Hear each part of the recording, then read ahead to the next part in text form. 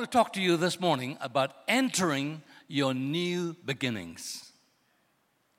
I thank God that Pastor Henry's got a word from the Lord and prophetically, and he named this year and he claimed this year as a year of the beginning of new beginnings. I want to build on the foundation that Pastor Henry has laid, new beginnings, entering your new beginnings individually, entering your new beginnings as a couple, as a family, entering your new beginnings as a church. God is the God of new beginnings. Even His name tells us, what does God say? I am the Alpha and the Omega. I am the beginning and the end. The God is the God of beginnings. You know, church, it doesn't matter what your past has been like. It doesn't matter where you've come from. It doesn't matter what you've done. It doesn't matter, the mess maybe you feel that you've got yourself into. The Bible tells me that God is the God of new beginnings. You remember the man called Jacob? You know, the young man called Jacob, he was a conniving schemer, supplanter, crook, greedy guy, cheated his brother, tricked his father, lied, and all that kind of things to get his own way. But when he felt that he had blown it and he ran away from God, God came and visited him one night. And he saw the heavens open and the angels ascending and descending. And what did God say to him? God didn't look at Jacob and say, Jacob, man, what a rascal. What a terrible boy you are. What terrible things you've done. God never said a word. God never rebuked him. God just looked at Jacob and said, Jacob, I am your God. I'm your father's God. I am with you. I'm going to bless you. I'm going to bring back you to this land, and I'm going to prosper you. And your descendants are going to own the land. New beginnings. Yeah. And God gave Jacob such new beginnings that he even changed his name. He said, no longer are people going to call you a cheat and a liar and a conniving schemer. Your name from now on, I'm going to give you new beginnings, and I'm going to give you a new name. And your name is going to be Israel, the prince with God.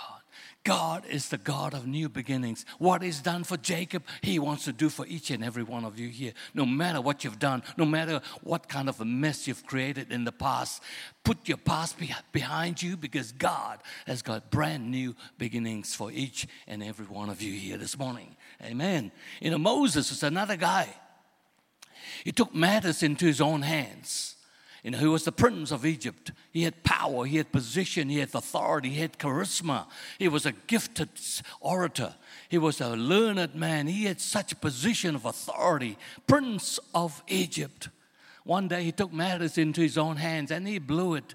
And he blew the plan of God. And he thought, 40 years in the wilderness that I've blown it, I've had it.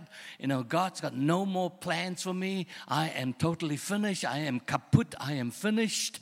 I am habis, But God said, no. I am the God of new beginnings, Moses,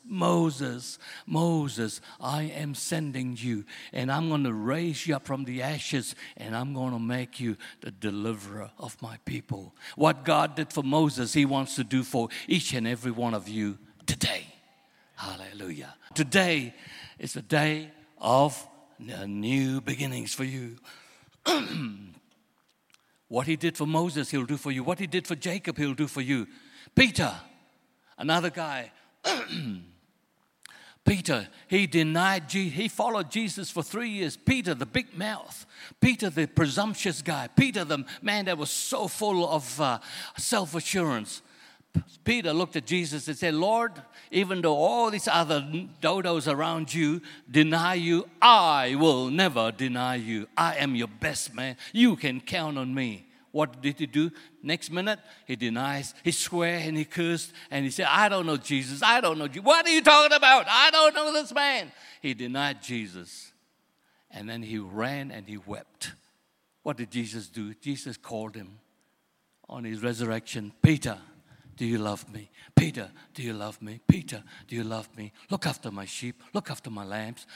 Peter, the guy who denied and swore and cursed that he never knew Jesus, he blew it. But God restored him and became the head of the church. What God did for Peter, He wants to do for each and every one of you here today. Yeah, you may have a very struggling business and you may think my business is going to go under. God has got new beginnings for your business. You may come from a very stale, dying, and maybe even a dead marriage, but God has got new beginnings for your marriage. Yeah, you may come from a family that is in strife and conflict and everybody's disconnected and dysfunction. There's so much dysfunction in your family, but you know what? God is a God of new beginnings, and He wants to give your family new beginnings. Yeah. You know, some of your hopes may be dashed. Some of your dreams may be broken and shattered. But you know what? God is the God of resurrection. He wants to give your dreams and your hopes and your visions a brand new beginnings today. Amen? Hallelujah. Give the Lord a hand with you. Hallelujah. The God of new beginnings. I love the story of Luke 15. Jesus telling about the prodigal son. The son who blew it, the son who was greedy, the son who was rebellious, the son who was self-centered, the son who said to the father, Dad, I ain't going to wait around till you kick the bucket. I can see there's a lot of money in this place here. I want half of it. I want my share, and I want it now. And he took his share of the money and he ran away and he partied all day, all night, and he wasted everything. And the Bible tells us that this prodigal son squandered, wasted everything that the father had worked so hard for. But when he came back, what happened? The father didn't challenge him. The father didn't rebuke him. The father didn't curse him. The father didn't call all the heads of the villages and say, here comes my rebellious son, according to the book of Deuteronomy and Numbers and Leviticus. Let's stone him to death. No. The father gave him new beginnings. The father says, wow, my son is back. Bring me the rope. Bring me the ring. Bring me the sandals. We're going to party. My son is back. New beginnings. Today, don't let guilt and shame and failure block you. Don't let all those rubbish keep you from fulfilling the dreams and the visions and the calling of God on your life. God wants to clothe you with brand new ropes of righteousness. Amen. God wants to put new shoes on your feet so that you can walk closer with Him this time. God wants to put new ring on your finger to give you authority so that you can live in victory and so that you can live with purpose, passion, and power. God is the God of new beginnings. Praise you, Jesus. You know, and church, listen, it doesn't matter how long it's been. It doesn't matter how bad it is. It doesn't matter how hard it seems, right? Some of you may sit here and listening to me right now, and you say, Pastor Benny, that's all fine. Those are all lovely words, but you don't know my situation. No, I don't. Pastor Benny, you have no idea how long it's been, 10 years, 5 years, 20 years. It's been a long time. It doesn't matter. Pastor Benny, you don't know how hard it is. We fight all the time. We are seeing lawyers. We're looking at divorce. We're looking at this. The kids are going wild. Pastor Benny, my children are in drugs and in bad company. You don't know how bad and how hard it is. No, I don't. But it doesn't matter. Because God is sovereign. He's the supernatural almighty God. He's the God of new beginnings. You know what? Long, long ago, in a place far, far away, and I'm talking about Egypt, you know. The people of God were slaves for 430 years. Now, is that a long time? How many of you have had a problem for 430 years? Put your hands up. 420? What about 350? I'm not going to lower than 300. Yeah. The people of God were slaves for 430 years. That's a long time. They were slaves. They were beaten. They had no rights. That's bad. They had no identity. They had no property. They had no possessions. They were just slaves. That's hard. But you know what? Out of the blue, after 430 years, Moses rocks up and just say, hey, listen up, people. I've got good news for you. God has got new beginnings for you. Isn't that exciting? 430 years. God rocks. Moses rocks up. God's got new beginnings for you. Now, I'm not Moses, okay? Yeah. And I know you haven't been slaves for 430 years, but I am still delivering the same message. God, has new beginnings for you. Your Pastor Henry sought the Lord last year, and Pastor Henry was given the Revelation 2019. Tell Grace Assembly, 2019, the beginning of new beginnings. Yeah. So my job this morning, or my sense of calling this morning, or my responsibility and what I feel led to do this morning is to build on the foundation that Pastor Henry has laid. New beginnings, new beginnings. How do you and I together, we, enter the new beginnings that God has for us? How do we do that? Okay? How do we do that? Hey, listen. You can't enter your new beginnings with the same old mindset. Say with me, I can't. It'll be good if we all did it together. Okay, yeah. Just say with me together, I can't enter my new beginnings with the same old mindset. You can't. You can't. New wine, new wineskins. Yeah. So God has, listen, He has new beginnings for your business. He has new beginnings for your vision. He has new beginnings for your ministry. He has new beginnings for your marriage and for your family. He has got new beginnings for you in your personal life, in your financial life, in your spiritual life. But you can't enter your new beginnings and experience it and encounter it with the same old mindsets. You need a new mindset. You see, when you look at this passage here, when God sent Moses and told the people, I've got the promised land for you, you're going to be slaves, and you're not going to be slaves anymore. God has got brand new beginnings for you. Everybody got excited. And according to Bible scholars, some 2 million or 3 million people got up and they left Egypt, right?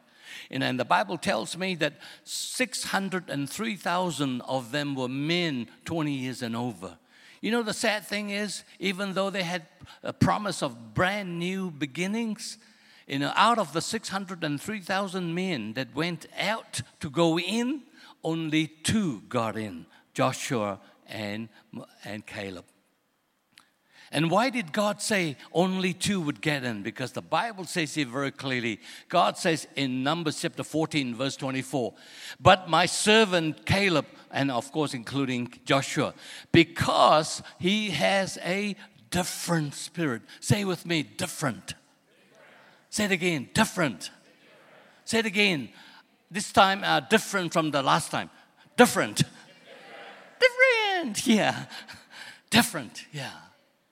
The only reason why Joshua and Caleb could enter into the promised land and into their new beginnings was because they had a different spirit from all the other 10 spies, who came back and they had all sorts of wacky and weird reports. Different spirit. You cannot and you will not enter into your new beginnings with the same old mindset. Well, we've always done this before. We've always believed this. We've always said this. We've always decided that.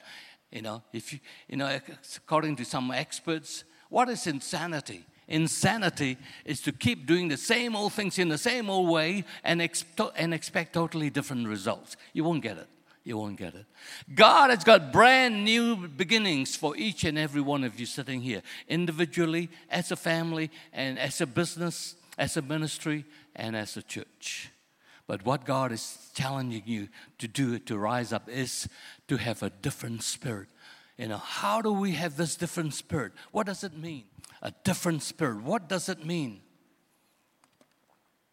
I believe 2 things I want to share with you, and there's so many things, of course, that we don't have time to cover, but just 2 things very quickly.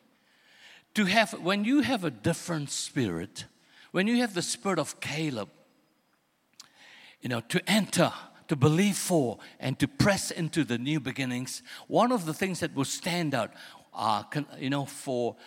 with people of a different spirit is you see things differently. Did you hear that? You see things differently. So my challenge to you this morning is to enter into your new beginnings as a church, to enter into your new beginnings in your ministry, in your business, in your family, in your personal life. You've got to learn to see what God sees. What you see is so important. What you focus on with your eyes is so important. This is why the Bible talks about, having to see things. And may the eyes of your heart be enlightened. See with the eyes of faith. Don't see people, don't see yourself, don't see the church, don't see your business, as they are. But learn to see with the eyes of God, see them as they can be. Did you hear that? Any Tom, Dick, and any Dodo can see things as they are. It doesn't require any faith. Oh, this is bad. Oh, no, we're sinking. Oh, no, we're losing. Oh, no, we're going broke. Oh, no, we're going to die. Anybody can see that. But the Bible tells us that people with a different spirit see things differently. They see as God sees. Yeah. You do become what you behold. Yeah. What you focus on, you do become. Just to give you an idea, see the difference between Caleb and the other 10 spies. God sent him out and said, I've got the promised land for you. It is full of, milk. It's a land that is flowing with milk and money. I thought Malaysians will get that quicker. Yeah. No, it's a land flowing with milk and honey. And, Joshua and Caleb went with those eyes. God says it's a big land, it's a spacious land, it's a good land, it's got milk, it's got honey, it's got all the bees, and where the bees are, they will pollinate, and then there will be veggies, there will be fruit. So they went there looking for fruit, and they came back with this bunch of grapes, so big, so heavy, it took 2 people to carry it. Yeah, you see, they were looking for the good things that God promised. They had the eyes of faith. But the Bible tells us that the other 10 spies, their eyes were totally different. What does it say? The Bible says, hey, the land through which we have gone, these are the 10 unbelievers. They saw through the eyes of fear. The land through which we have gone and spying it out. Oh, it's a land that devours the inhabitants. All the people that we, saw are men of great size. And we saw the Nephilim, the giants, and the sons of Anak, right? And we became like, grasshoppers. How? In our own sight. We look at ourselves, what you see. Yeah. And we also saw that they saw us. You see, what you see, what you focus on, you become what you behold. What you see is actually what you're going to get. Church, it is time we saw things differently. See things differently. If you ever going to come into your new beginnings, you've got to have new eyes. You've got to have new eyes. Yeah. You've got to stop seeing things through the eyes and the lenses of fear, of tradition, and of whatever. You've got to learn to see them, with the eyes of God, through the eyes of faith, right? See yourself not as you are, but as you can be in God. See situation not as they are, but as they can be in God. See other people not as they are, but as they can be in God. Amen. The greatest example, of course, that you and I know of is in the book of Judges, where Gideon was hiding, he was afraid, and he was, trying to sort out some wheat in the wine press. He was just making sure that the enemies, the Midianites, weren't around.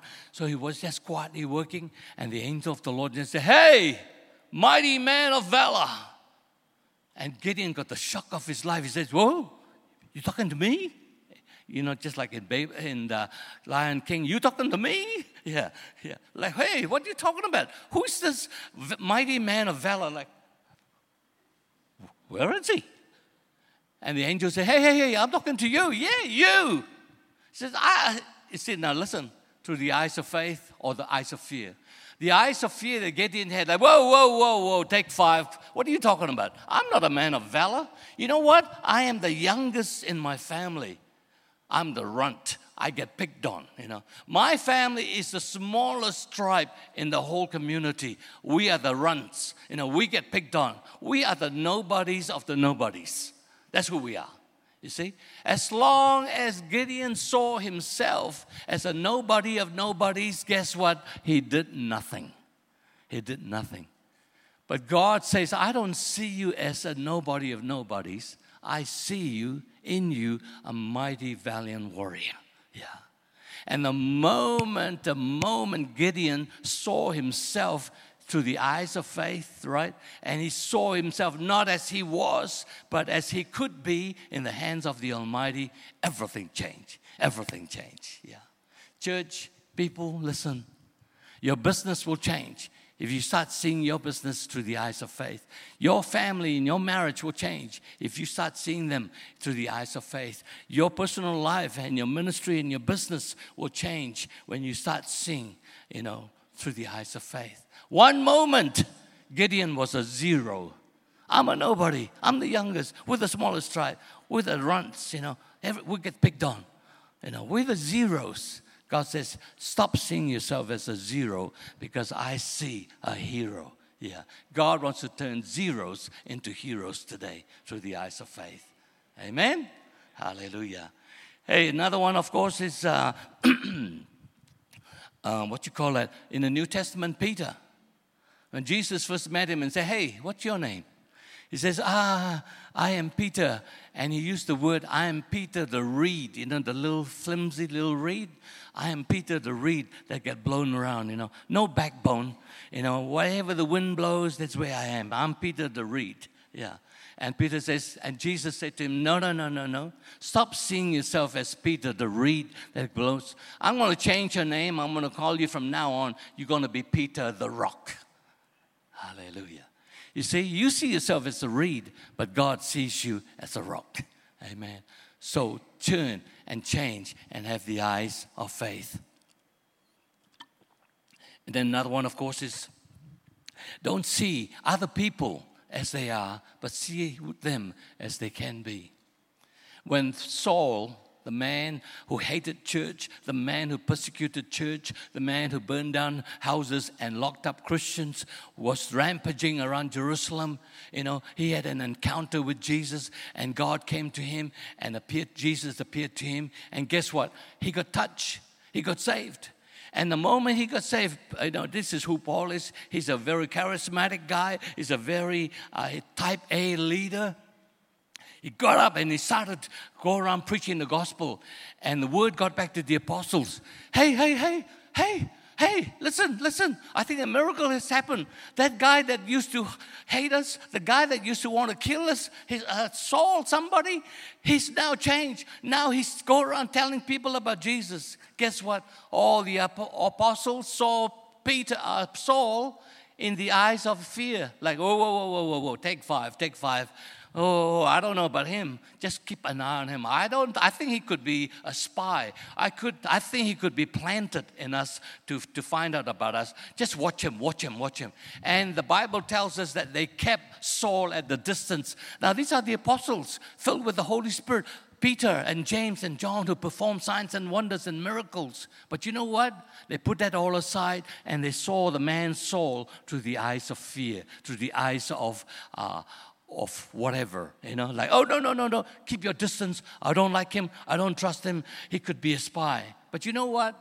Thank God there's another apostle by the name of Barnabas. Barnabas, the super encourager. He just said, hey, Peter, James, John, I think you guys got it wrong, man. I think you guys got it wrong. I see that Saul full of hate, fanatic, religious nut, but I see something about him.